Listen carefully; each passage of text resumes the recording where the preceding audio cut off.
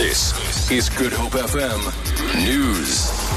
Western Cape Community Safety Department has condemned the latest killing of a 26-year-old police officer in Lentegeur in Mitchell's Plain. Police say the man was attacked by 4 unknown suspects when he left a tavern and fled with his firearm.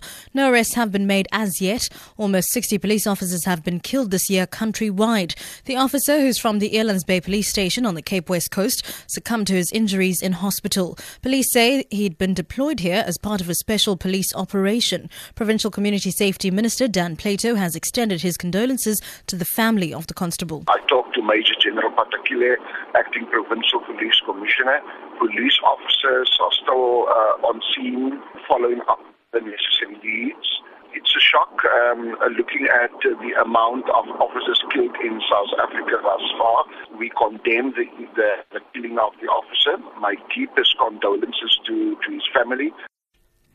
DA leader Musi Maimane says the Western Cape DA-led government also has its own challenges of service delivery, just like any other government. Maimane is on his Vision 2029 campaign in the province. Accompanied by DA provincial leader Patricia de Lille, Maimane started a door-to-door visit at Bishop Lavis and is now visiting Hermanus. Mercedes Percent reports. Maimane has been going around the country taking stock of lack of service delivery in 6 ANC-run provinces so far. The Western Cape is the 7th province he's visiting.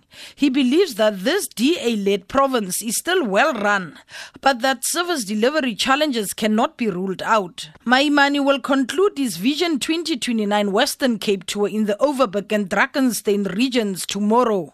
Mercedes Besant, SABC News, Bishop Lavis. Western Cape traffic authorities have arrested about 15 people at various roadblocks across the province since the start of the long weekend. Provincial Traffic Chief Kenny Africa says 13 people were arrested for drunk driving and 1 person was nabbed for speeding. A pedestrian under the influence of alcohol was also arrested. Africa says 4 fatalities have occurred on the province's roads. 2 motorcyclists who lost their lives in motor vehicle accidents on Wednesday, and Thursday afternoon a driver lost control of his vehicle near Makassar on the N2. 1 passenger in that accident died. And then early this morning on the N1 just outside Worcester, we had another head-on collision between 2 vehicles.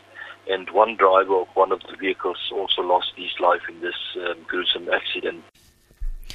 And finally, Ukraine says it will ban Russian airlines from flying into the country as part of sanctions over Moscow's support for rebels in the east.